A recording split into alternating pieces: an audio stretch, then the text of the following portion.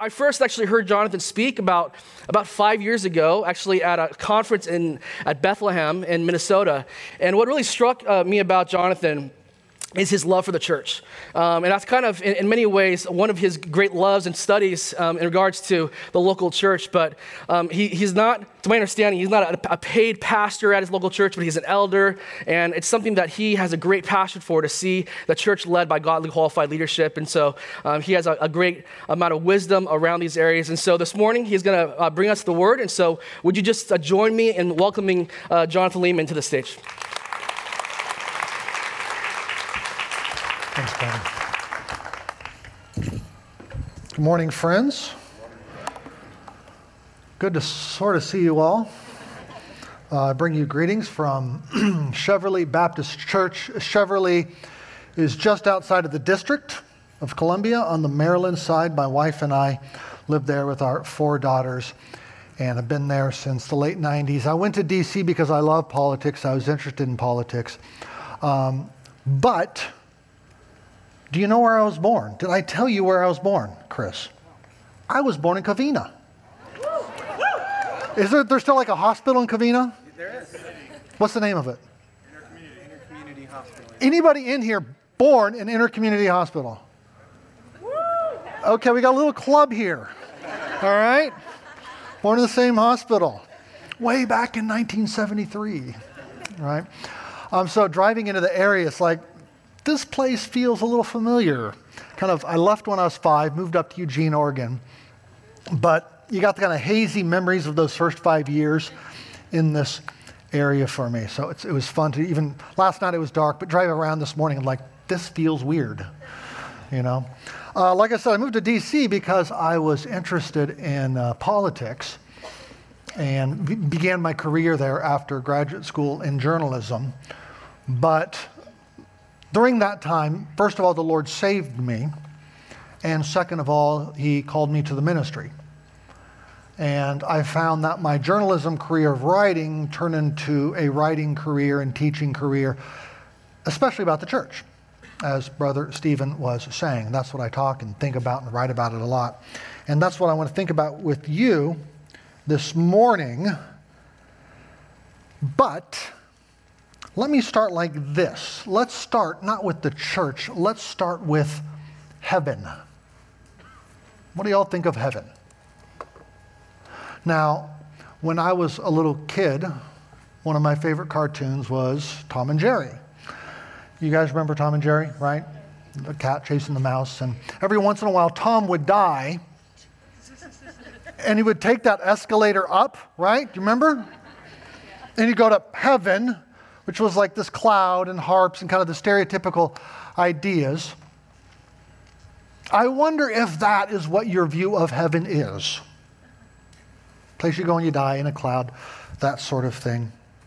Well, interesting, in Scripture, more often than not, heaven refers to the place that God rules, dwells and rules. Psalm 2, the one enthroned in heaven laughs. You know, it's interesting, at different points of the Bible story, what we find are these points of overlap between heaven and earth. So in the Garden of Eden, when Adam and Eve are walking with God, it's, as it were, that's an access point. The garden is an access point between heaven and earth because God is dwelling there with Adam and Eve. It's an overlap. It's a convergence of heaven and earth. And then if we fast forward in the biblical timeline to the tabernacle becomes kind of an access point, a point of convergence between heaven and earth. Sure enough, the author of Hebrews says, in chapter 8, the tabernacle offered a copy and shadow of the heavenly things. And of course, finally, when we get to the end of the Bible, we know that the heavenly city of Jerusalem will come down and God will dwell with man again, heaven and earth converging together. What about today? What about right now? Where do you find heaven? Is there an access point? Is there a place of convergence? Well, in answering that question, which we're going to do from Matthew's gospel, we're going to discover that the church is that access point. The gathered church is that point of convergence. To unpack that, I have 8 points. All right, 8 points. Here we go. Point 1. One of the central questions at stake in Matthew's gospel is, who on earth represents heaven? Now, if you guys are note takers, but if you are, point 1, a central question at stake in Matthew's gospel is, who on earth represents heaven? Let me share a few examples. You can just listen, jot down the references if you want. Chapter 3, verse 2, repent for the kingdom of heaven is at hand. It's coming. Well, who belongs to it? Chapter 5, verse 3, blessed are the poor in spirit, for theirs is the kingdom of heaven. And apparently their lives can provoke praise in heaven. Chapter 5, verse 16, let your light shine before others so they may see your good works and give glory to your Father who is in heaven. Because somehow they're bringing heaven now. Chapter 6, verse 10, your kingdom come, your will be done on earth as it is in heaven. In chapter 6, verse 19, don't store up your treasures on earth, but right now, store them up in heaven. And of course, Matthew famously closes with Jesus saying, it's all merged in him. All authority in heaven and on earth have been given to me, right? Heaven belongs to God. It's where he rules, but that is somehow coming now, and we see it most perfectly in the person of Christ. The word heaven shows up in Matthew's gospel, listen to this, 75 times. It is a major theme in Matthew's gospel. You should read through the whole book this afternoon. It'll take you 2 hours. I promise that'll be a more productive use of time than anything else you might be doing. And circle the word heaven every time. It's fascinating. So if heaven represents where God dwells and where he rules, earth belongs to, well, who? Chapter 4, verse 8. Again, the devil took him up on a very high mountain and showed him all the kingdoms of the world and their glory. And he said to them, all these I will give to you if you bow down and worship me. Heaven belongs to God. Earth belongs to, in a temporary, given sort of way, to the evil one. So if Satan possesses and in some sense rules the kingdoms of this world, it makes sense that Matthew's gospel is preoccupied with the question, okay, where do we go to hear from heaven? Who represents heaven? This is a crucial question, right? Isn't this the question that you study in your religion classes? The Pope, a priest, the Dalai Lama? Who? The questions that we study in our philosophy classes. Okay, who speaks for truth? Is it Aristotle? Is it Plato? Is it Hobbes, Locke? Who speaks for heaven? Or maybe it's the poets. Homer, Shakespeare. Are they the one pointing us to true and eternal beauty? Of course, most people today is like, nobody speaks for heaven. Nobody can speak true truth. You got nut jobs, you got cult leaders, and that's about it, right? I mean, truth is relative after all. We know that, right? Or if you're a little bit more spiritual, you might say, well, you look inside of yourself. You find God speaking to you inside, or in a walk with nature. The transcendentalists commune with God and nature in your heart. And is that where we find heaven? Looking inward. One of the central questions at stake in Matthew's gospel is who on planet Earth represents heaven. Point 2, Jesus represents heaven. You knew that one was coming, right? Just give that one away right at the beginning. Chapter 3, Matthew, behold, a voice from heaven said, this is my beloved Son. Listen to him. So a voice from heaven affirms Jesus, says, listen to him. He speaks for me, right? And then, of course, Matthew's gospel ends with all authority in heaven and on earth have been given to me. We have a convergence in the person of Jesus. Okay, Jesus represents heaven. Anybody else? Point 3, the local church. Foothills Church. You guys represent heaven as an embassy of Christ's kingdom. If you have Bibles, turn to Matthew 16. We're going to camp out a little bit longer in Matthew 16 and 18. Matthew 16, or flip on your phones, whatever. Verse 13, Jesus says to the disciples, who do the people say the Son of Man is? Look there at verse 15. He asks them a second time, who do you guys say that I am? Jesus seems interested in a what and a who. What's the right confession of who I am, and who of you know it? Simon Peter answers, presumably on behalf of the apostles. He says, you are the Christ, the Son of the living God. Jesus then affirms Peter's answer, but he does so on behalf of the Father in heaven. That's right, my Father in heaven has revealed this to you. And then Jesus says this, look at verse 18. And I tell you, you are Peter, and on this rock I will build my church, and the gates of hell shall not prevail against it. I will give you the keys of the kingdom in heaven, and whatever you bind on earth shall be bound in heaven, and whatever you loose on earth shall be loosed in heaven. Okay, so what's going on here? Notice Jesus is going to build his church on this rock. What's the rock? Well, it's a confessor, confessing the right confession. It's not just Peter. It's not just his confession. It's Peter. He's confessed the right confession. It's a confessor confessing the right confession. But then he gives them these keys to build the church. What do these keys do? Well, they bind and loose. They don't open and shut. They bind and loose. What's binding and loosing? That's kind of strange language. Well, a little background here. It's a rabbinic way of talking about interpreting Moses' law and then applying Moses' law in a declarative judgment. So what exactly does Moses teach about divorce? When can a man divorce his wife? And they'd debate that. The rabbis would debate that. And okay, now we have an actual couple in front of us, and we'd render a judgment based on that interpretation. So you have a what's the right understanding, and a who, again. Okay, who can these people actually get divorced? Likewise, Peter and the apostles holding the keys of the kingdom are to listen to a what? Is that a right confession of who Jesus is? A gospel what? And then to render a judgment. That's right. That's a true confessor. Right confession, right confessor. So what are the keys to bind and loose? They're the authority to render judgment on behalf of heaven over the right gospel what and the right gospel who, confessions and confessors. It's an access point. It's a point of convergence. We are here speaking for heaven, rendering heaven's actual judgments.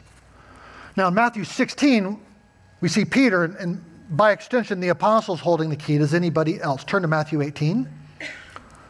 Turn to Matthew 18. And Jesus puts the keys into the hands of the church, it appears.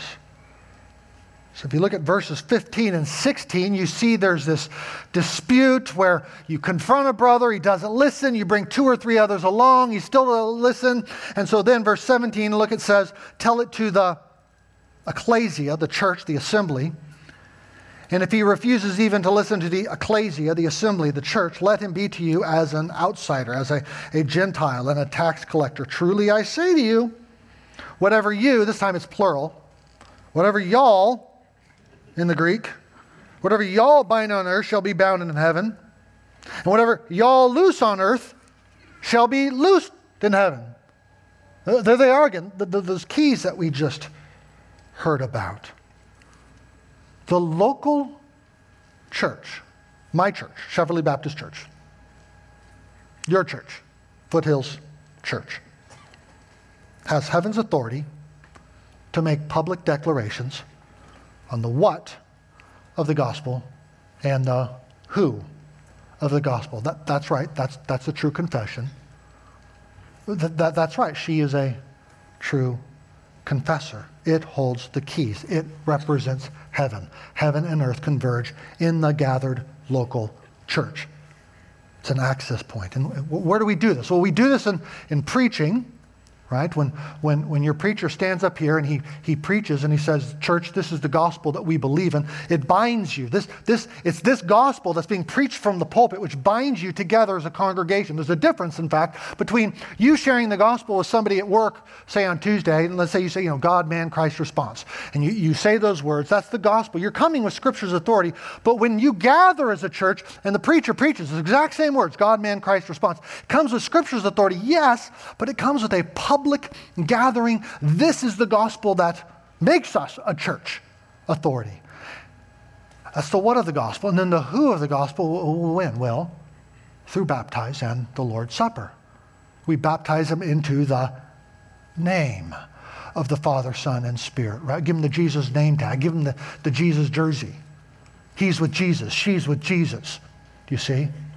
And then once baptized into his name, what do we do? Well, back to chapter 18, verse 20, we gather in his name, where 2 or 3 get gathered in my name. So we exercise the keys over the what of the gospel, the who of the gospels, confessions, confessors, through preaching and through the ordinances as we affirm one another as believers. I want to make sure, friends, you guys get this. The key-holding local church, you have heaven's authority not to make a Christian no more than a judge actually makes a person, metaphysically, as it were, guilty or not guilty. What does a judge do? A judge says guilty, not guilty, and then the whole legal system acts. Doesn't actually make the person what the person is, but he interprets the law and renders judgment on the law, and that judgment, guilty, not guilty, binds, or the person's loosed from that judgment. In the same way, Jesus, right here in Matthew 16, Matthew 18, is giving the gathered church heaven's authority to render judgments on earth before the nations. O nations of the earth, you who we sang about are raging. This is the true gospel. These are gospel confessors. Let me use another analogy. It's like my visit to the American embassy in Brussels, Belgium, when my passport expired. I walked into the embassy that day. I handed him my passport. The guy at the desk took it and he looked at his computer, and in pretty short order, he gave me back a new passport. Did the embassy in Brussels, Belgium, make me a citizen? Well, no. As you know, I was born in Covina, California. I was a citizen by birth, right? But did the embassy have an authority that I, though a U.S. individual citizen, do not have? Yes. And so it is with the local church. Friends, the local church is an embassy for the kingdom of God on planet Earth. It's an access point. It's a point of conversion. Heaven comes to earth in a foreshadowy sort of way here. It's amazing. You don't got to get in the escalator and go up, because Jesus has come down the escalator and he's united us to himself. And he's given us his Spirit, and he's called us to gather, right? Now, if you come visit me in Washington, D.C., and you decide to do a little sightseeing, you might go down Embassy Row. You heard of that? On Mass Avenue, you walk along, there's the Japanese embassy, there's the Finnish embassy, there's the British embassy, got a little red phone booth thing going on, and it's a lot of fun, right? And what do you see in each one of these embassies? Well, you see the flag flying out front. You see a military officer kind of standing out front. If you were to go inside, you would hear the accent of the nation, start to experience the culture of the nation. If you go to an embassy dinner, you would taste food grown on the soil of that nation. If you were to sneak into the back offices, I wouldn't recommend you do that, and go through the file drawers, what would you find? You'd find the diplomatic business of the nation, representing that nation. What is the local church? It's where the flag of heaven flies, and baptism and the supper. It's where you should hear the accent language of heaven. I forgive you, brother. I forgive you, sister. It's where we experience the culture of heaven. Love, patience, peace, gentleness, kindness, self-control. We taste the food of heaven and the supper. The local church, Foothills Church, represents, is an outpost, is an embassy for the kingdom of heaven on this dark landscape, this dark, Satan still has some possession of power here, world that you live within. Brothers, sisters, isn't this remarkable? God has chosen Brother Bob, Sister Sue, Deacon Darnell, down at Bugs Elbow Baptist to speak with more authority on behalf of heaven than the U.S. Supreme Court, the United Nations, Harvard, Yale, Princeton philosophy departments, Congress. Isn't that just like God, though? Using the lowly things of the world, the despised things, the things that are not, the below the radar screen things, the things that nobody notices, to shame the wise, the strong, to confound them in their wisdom. Friends, do you give praise to God for the local church? Or is it a once a week chore? Okay, I know I got to do this. Show up. The local church is God's outpost on planet Earth. It is his embassy. A couple of implications follow. That's my longest point. Here's the first implication. Point 4. We don't join churches, we submit to them. I submitted myself to the U.S. Embassy in Belgium. It's an act of citizenship, and Christians must join churches. You don't just read your Bible like, yeah, I think I know who Jesus is. Nations of the earth, I'm baptizing myself. I speak for Jesus. You know what you get with that? You get a lot of cult leaders when you do that. Rather, what happens in the New Testament? Well, what must we do to be saved? They asked Peter in Acts chapter 2. Repent and be baptized, he says. Show yourself to the church in Jerusalem. Let them affirm your profession, your credentials. Right? What then is church? Some of us call it membership. You guys would call it covenant. Partnership, what is it? Well, it's a declaration of citizenship in Christ's kingdom. It's a passport, right? It's a church's way of affirming your profession of faith and overseeing your discipleship as you submit to that affirmation and that oversight. So what is church discipline then? Well, church discipline is a series of corrections in which I might say, brother or sister, you claim to represent heaven and King Jesus, but you're living like the world. That doesn't work. Doesn't make sense. You're doing false advertising here. And of course, in the final step, it's removal from partnership in, membership in the church. Discipline and membership are the two sides of the same coin, as we see Jesus pointing out right here in Matthew 18. Which means, more generally, friends, our discipleship to Christ, our following after Jesus, works together with, inside of the accountability structures of the local church. Do you see? Let me give you an illustration of that. It's Tuesday night. A couple of young men in the church who I'm discipling are over at our family dinner table. One comes from a home with an abusive father. One comes from a home with an absent father. They don't know. They're Christians now. We've been preaching to them. Okay, godly fathers are like this. Kind of giving the outline on the board, right? But it's as they sit there in my home and they watch me respond to my wife and respond to my children, that outline sort of gets colored in. Now, why would they look to me? Well, because I'm a baptized, Lord's Supper receiving member of Cheverly Baptist Church. I wear, when the church brought me in, gave me the Jesus name tag and put the Jesus jersey on me. He's with Jesus. Do you want to know what Jesus is like? Look here. Now, suppose they watched me be abusive towards my wife or my children. What would happen then? Again, more false advertising. The two young would be like, oh, okay. So Christian dads are basically like the non-Christian dads we grew up with. Why would I want to be a part of that? Unless the church comes along and corrects me, eventually even disciplines me. No, Jonathan. Christian dads, Christian husbands are not like worldly dads. They're not perfect. But we're fighting sin together. So do you see how this affirmation, oversight, accountability structures works together with daily discipleship. It's our membership or our partnership in a local church that makes our whole week speak of Jesus. I'm going to say that again. It's your membership in or your partnership with a local, not just like, yeah, I'm a part of the universal church, kind of all Christians everywhere. I feel real good about them. No. That's like saying, yeah, I'm righteous. Are you pursuing righteousness? Don't just tell me you're righteous. Are you pursuing righteousness? I'm a part of the church. Okay, really? An actual group of people who step on your toes and are kind of annoying at times and frustrate you? Do you practice loving and forgiving them? Do you make yourself accountable to them?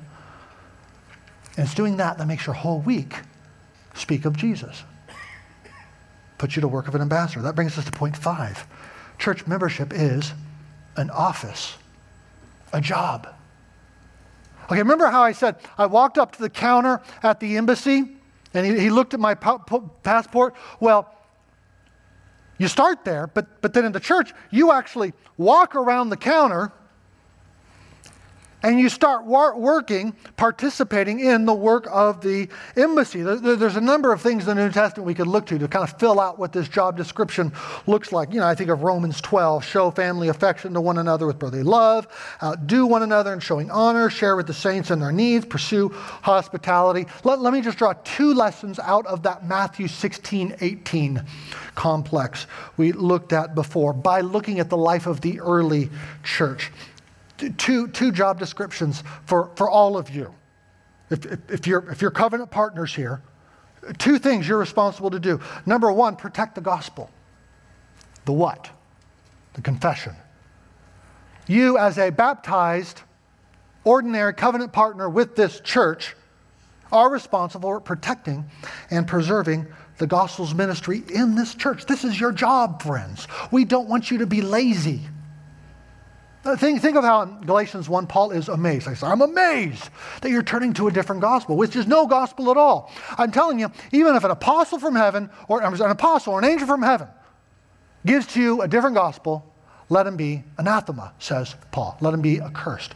Right? I don't care. He comes down on wings. I'm an angel. If it's a different gospel, churches in Galatia, he's not talking to the elders, churches in Galatia, put them out. Friends, do you realize, those of you who are covenant partners and those of you who are considering, do you realize part of your job is protecting the gospel ministry in this place? Do you realize that means you need to know the gospel? What's the relationship between faith and deeds? What does it mean we're justified by faith alone? Can a guy say he's a Christian but live with his girlfriend? What does that say about the gospel? Can a Christian be a racist? What does that say about the gospel? Do you realize it's your job? And the elders' work is to equip you to do your jobs in guarding the gospel, Ephesians 4. Number 1. Number 2, protect your fellow gospel citizens. Again, think of the early church, Corinthians 1:5. Another church discipline situation, Paul says, is it not those inside the church whom you are to, listen to this, judge? He's not talking about going around being all judgy. That's not what he's talking about. He's just saying collectively, when you are assembled, if somebody is living in a way that's entirely contrary, unrepentantly, you are to exercise judgment, church, he says very clearly. So you're protecting your gospel citizens. So if your understanding of church involvement is like, yeah, I show up for 90 minutes on Sunday, and then I'm kind of gone rest of the week, you can't be doing your job. To be doing the job of affirming gospel citizens, you got to get to know and to be known. You got to have those encouraging conversations and those awkward conversations where you're confessing sin or maybe correcting a brother or encouraging a sister. You're linking arms. That is the Christian life. That is how Jesus means us to follow him. And that brings us to point 6. Point 6, to do your job, you must attend. You must gather.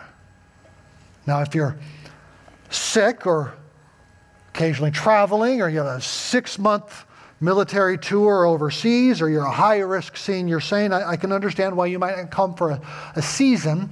Well, we would call these providential hindrances. You've been providentially hindered. Okay, well, those are very real. I get it. But I hope you want to come. I hope you mean to be there. I want to leave a little rock in your shoe if you can't come. I don't want you to feel guilty, but I do want to leave a little rock in your shoe, like, I want to be there. Because if you don't want to be there, there's something not right. Like if you can't come to work because you're sick, well, then you're sick. Don't feel guilty. But you know you got to get back to work, right? Here's the little rock in your shoe. Not gathering with the church is spiritually bad for you. Not gathering with the church is spiritually bad for you. Listen to Hebrews 10. Let us consider how to stir one another up to love and good works, not neglecting to meet together, as is the habit of some. Even then, some were making a habit of not meeting together. And all the more as you see the day drawing near. The day is drawing near. It's quite a threat. You don't want to get you fired from your job for not showing up. Well, why do we gather? 4 reasons. We gather for 4 reasons. 1, for the spiritual good of others. You're not here just as a consumer. You're working to, what does it say? Let us consider how to stir one another up to love and good works, not neglecting to meet together. You're here to stir them up, others up. When you walked in this morning, did you look around the room and think to yourself, who's somebody I don't know? Is there somebody here for the first time I can greet? Is there somebody who I know has had a tough week? I can stir her up. I can stir him up to love and good deeds. Is that what you were thinking? When this ends, are you gonna quickly go to your car and you're gone? You're gonna linger for a minute. Who can I greet? Maybe invite somebody to lunch afterwards with you. So 1, for the spiritual good of others. 2, for your own spiritual good. You need to be stirred. I need to be stirred up to love and good deeds. Praise God that we can download Christian truths, but the Christian life is more than just an information transfer. When church is only online, we can't feel, experience, witness those truths becoming enfleshed in the people around us. Maybe you've been struggling all week with hidden hatred towards a brother. But then you show up and you take the Lord's Supper and your heart warms toward him. You're like, I need to confess before I take the supper. Maybe you've been angry at a sister all week, and then you look across the room and you see her singing the same songs of praise as you're singing, and you're like, that's my sister. You struggle with anxiety over what's happening politically in the nation, and then you sit there and the preacher says, Jesus is going to win, and you hear people around you saying, amen. And you're like, I'm not alone. I got brothers and sisters with me, allied in hope. Jesus is going to win. You're tempted to keep some struggle hidden in the dark, and then older couple invites you over for lunch afterwards, and they say to you, so how are you doing? You're like, oh yeah, I'm good. And they're like, no. How are you doing really? And you're like, okay. Actually, I'm not good. We gather for others' sake. We gather for our own sake. We gather for the good of non-Christians. 1 Corinthians 14, if all prophesy and an unbeliever, an outside enter, he is convicted by all. He is called to account by all. The secrets of his heart. The unbeliever walking in here, the secrets of his heart are disclosed. And so falling on his face, he will worship God and declare that God really is among you. For the non-Christian to come into the assembly is like, as Mark Dever puts it, throwing paint on the invisible man. Oh, okay. I guess I am pretty sinful. I guess Christ does forgive. For others, for ourselves, for non-Christians, and then finally, of course, for Christ, which brings us back to Matthew 18, verse 20, where 2 or 3 are gathered in my name, there am I among them. Is he talking about the small group or the elders meeting? No, he's talking about the place where the keys are wielded in the preaching and the celebrating of the ordinances. He's talking about the gathered church. The gathered church is where he is. What does that mean? Does that mean he's like hovering in here like a mystical fog? No, it means the gathered church represents him. Speaks for him. I'm their God. They are my people. Friends, Jesus set Christianity up this way, around the gathering. He wanted us to gather physically. God has made us physical, not virtual creatures. Adam and Eve were physically with him in the garden, right? That access point, the tabernacle, the people gathered physically. In the new heavens and the earth with the resurrected Jesus, physically we will be with him. He intends for the local church to be a physical gathering. Hebrews 12:22, you have come to the city of the living God, the heavenly I've come to the heavenly Jerusalem, it says, to the church of the firstborn whose names are written in heaven. Heaven and earth converging in the assembly. Point 7. Church membership or partnership is for who? It's for repentant and baptized sinners. Church membership or partnership, covenant partnership, is for repentant and baptized sinners. You might be wondering, okay, Jonathan, you kind of, seems like you set the bar pretty high. I'm coming in and I'm going to do all this stuff. Is this like for mature Christians that you're talking about here? Well, let's look at who Jesus says is fit for partnership, fit for membership. Blessed are the poor in spirit, for theirs is the kingdom of heaven. Everyone who acknowledges me before men, I also will acknowledge before my Father in heaven. Whoever humbles himself like this child is the greatest in the kingdom of heaven. These are the people the church is to receive, the poor in spirit, those who acknowledge Christ, those who humble themselves like a little child. Christianity, and therefore church membership or church partnership, is not for the strong. It's for those who have tried and failed. It's for the college student who went off to college with high school student, goes off to college with certain moral ideals and squandered them. It's for the young mother who read all the books on how to be a good mom and tried to be the perfect mom, but then she screamed at her kids again. Now she hates herself. It's for the retiree who gets to the end of his life and he's looking back on his career and he's like, I did it all for me. It was selfish ambition all the way. Christianity, and therefore church membership or partnership, is for people who have reached the end of themselves. Matthew 9, Jesus says, those who are well have no need of a physician, but those who are sick. For I have come not to call the righteous, but sinners. The heavenly Father has chosen to represent himself unbelievably on planet Earth, not with the morally perfect, but with the morally broken. And this is the heart of Christianity, right? We were created for good. We did bad.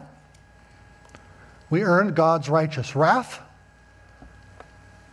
And yet, the Son of God came, lived the life you and I should have lived perfectly, went to the cross, died on the cross as a substitute, taking the wrath we deserve on himself to the point of death, paying the ransom, paying the debt that we deserve, rose again, canceling sin and death's claim on us, so that all of us who are poor in spirit, who hunger and thirst for righteousness, I'm not righteous, I'm hungering for righteousness, and follow after him,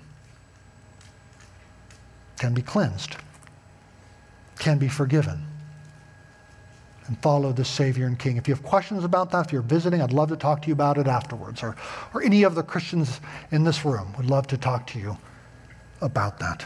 And that brings us to point 8. Churches offer the first fruits of heaven, not the full feast.